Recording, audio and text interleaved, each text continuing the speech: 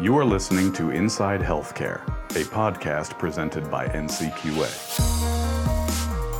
Welcome to Inside Healthcare, presented by NCQA. I'm Alec Bose, and we are here with Mariatu Taylor. She is a manager with the Quality Solutions Group and serves as a principal project manager for the Health Equity Innovation Incubator Project, a contract with the Centers for Medicare and Medicaid Services and Office of Minority Health.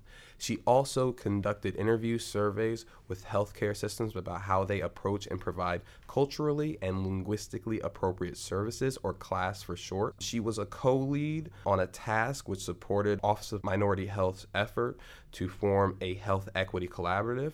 By education, she is a medical anthropologist. Before NCQA, she worked in the clinical research at Johns Hopkins University and managed a women's health clinic, and she is also a registered respiratory therapist. Quite the resume. Mariatu, thank you for joining us today. Thanks for having me, Alec. So one of the things that I thought about when coming to you about this was we are in the business of improving healthcare, but one of the challenges with health disparities and social determinants is that it's not 100% medical. It's also cultural. It's also social. So I guess sort of just to begin the conversation, why do we have these disparities, and how did this inequity begin with?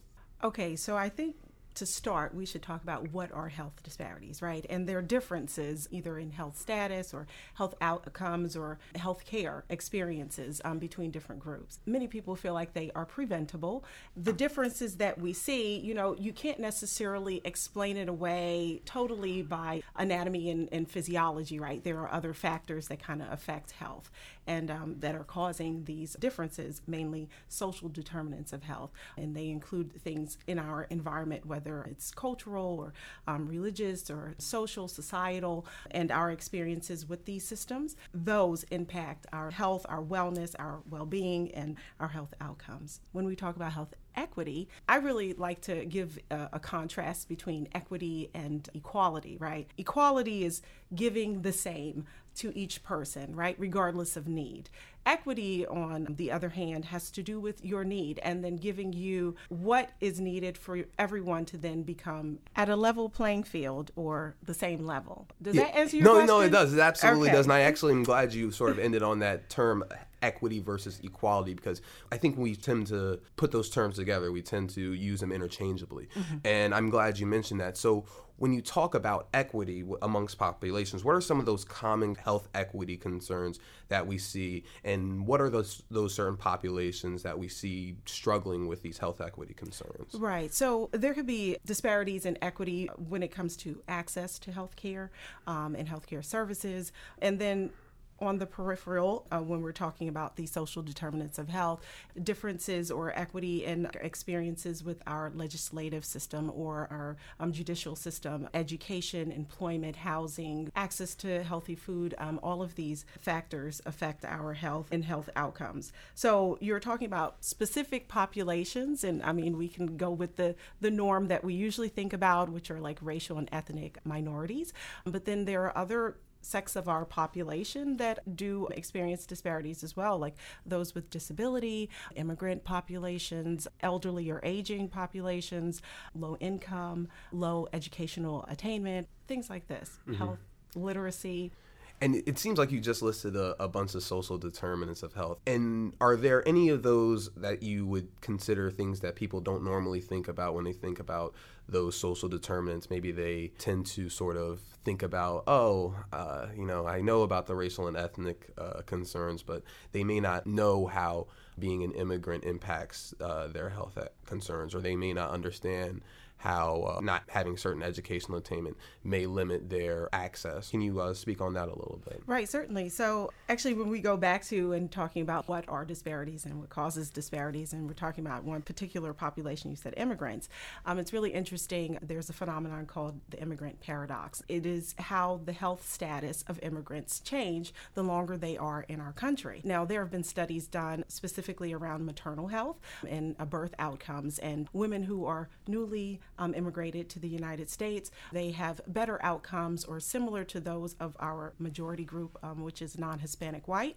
But the longer they are in this country, their health status then begins to resemble those of of a minority population or the other. Things like that, immigration status, English as a second language, transportation, even neighborhood is something that people wouldn't think about. It's not just your proximity to a healthcare provider, but also is your neighborhood safe? Is it walkable? Can you exercise? Can you get fresh air? Or do you live in a food desert where there aren't healthy sources of nutrition around? So these are some factors that I think people may not consider as impactful. Yeah, and I think we look at those things and we see, oh, how can we help? How can we do something to sort of see that these sort of factors are addressed? And we can sort of talk about the policy aspects in this next answer, but how is the healthcare community, what are they doing to address this? And more specifically, what are we at NCQA doing to sort of specifically look at that and address it as well? Mm-hmm. So I think the healthcare community, we've been aware of these factors that affect health beyond just your anatomy and physiology, but there's a limited jurisdiction, if I can word it that way, of the healthcare system and how far we can go. I think more recently, healthcare systems and providers are really starting to capture social determinants of health with their health assessments. We now have ICD-10 codes, the Z codes you can use to then code these different social determinants of health. Those are some aspects of how the healthcare community is addressing it. Also, the use of community health workers and really being able to be in touch and understand the population that you're serving. NCQA has a multicultural distinction program. It helps plans and providers assess how they are providing good quality health care to populations that may experience health disparities or inequities, how they are providing these culturally and linguistically appropriate cultural competent services. That is one thing that NCQA is doing. This is a project that's close to my heart because I work on it, but we are involved in the Health Equity Innovation Incubator Project, and we work on behalf of CMS, or the Centers for Medicare and Medicaid Services, Office of Minority Health. And I like to kind of sum up what we do in this project in 4 words. So investigate, illuminate, elevate, and eliminate, right? So we investigate through using federal surveys and data sets what is the nature of and the scope of health inequities and health disparities, right? And then we illuminate it by raising awareness to the problem through our findings that we investigate and do research. We provide this information to CMS and other federal entities so that hopefully it will impact policy. And then the ultimate goal is to then eliminate health disparities and inequities. What are some of the challenges in capturing and sort of identifying those social determinants and then sort of treating them maybe not from a health perspective, from a counseling perspective or from an advice perspective? So what are some of the challenges with working with communities and working with patients and addressing those social determinants? So some of the challenges are, like what I said earlier, is healthcare, and it has a certain jurisdiction, right, and where we work and what we can do. And these social determinants of health are often outside of the healthcare delivery system. And so it is challenging to then kind of coordinate the care and integrate these community and social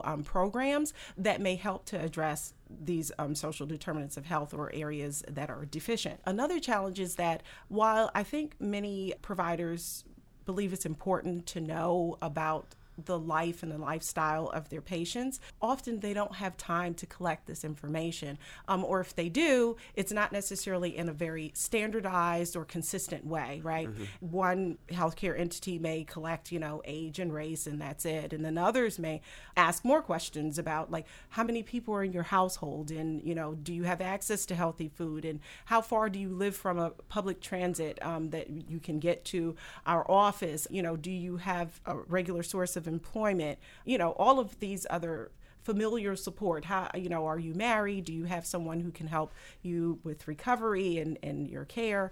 These are the challenges. And then getting these policymakers and other entities on board to kind of work in a collaborative manner is also challenging. We work in silos almost. Healthcare, we do this, and social services does this, and policymakers in the legislative branch, they do that. And so if we could integrate all of these together and all kind of work together in the same direction, I think that would be a way to address this problem more efficiently. So we've talked a good amount about what providers can do, what policymakers can do, what we sort of as healthcare institutions can do.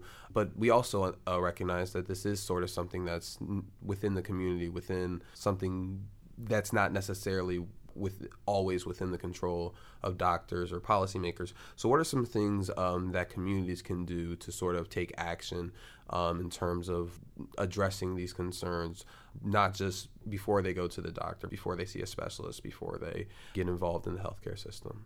I think it's like an investment in human capital, right? And understanding your residents and your population and really valuing the people that live in the community. From that understanding and that concern and that love of the people, then you would bring in resources that are necessary to address these desperate areas or deficient areas. So investing in affordable housing or bringing business to your community that would provide services to the residents that live there.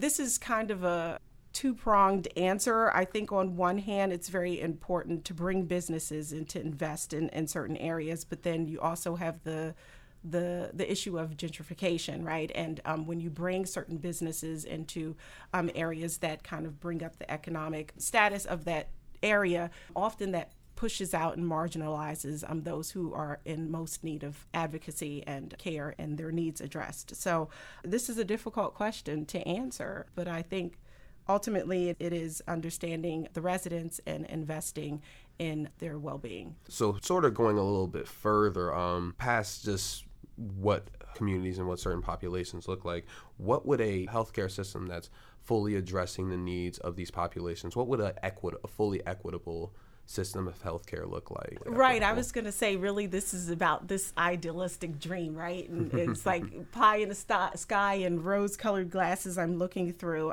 But every person who interacts with the healthcare system has access to the same quality of care and has the same chance to then achieve their best optimal health. I think that's what an equitable healthcare system would look like. I guess sort of to round this conversation out, what do you think is the next step based off of the work we've done, based off of the work you've done, and based off of the work the system in general has produced? What do you think is that next step in producing a more equitable healthcare system? First and foremost is to recognize the importance and the impact that these social determinants do have on health. There are plenty of people who are involved in efforts to really make a business case for why we should pay attention to and address social determinants of health. So I think that's one first step. Also, moving towards a more consistent and standardized way of collecting this information, because you can't treat or address what you don't know, right? And so pushing for that to be a standard and to be mandatory for all healthcare providers to collect this information.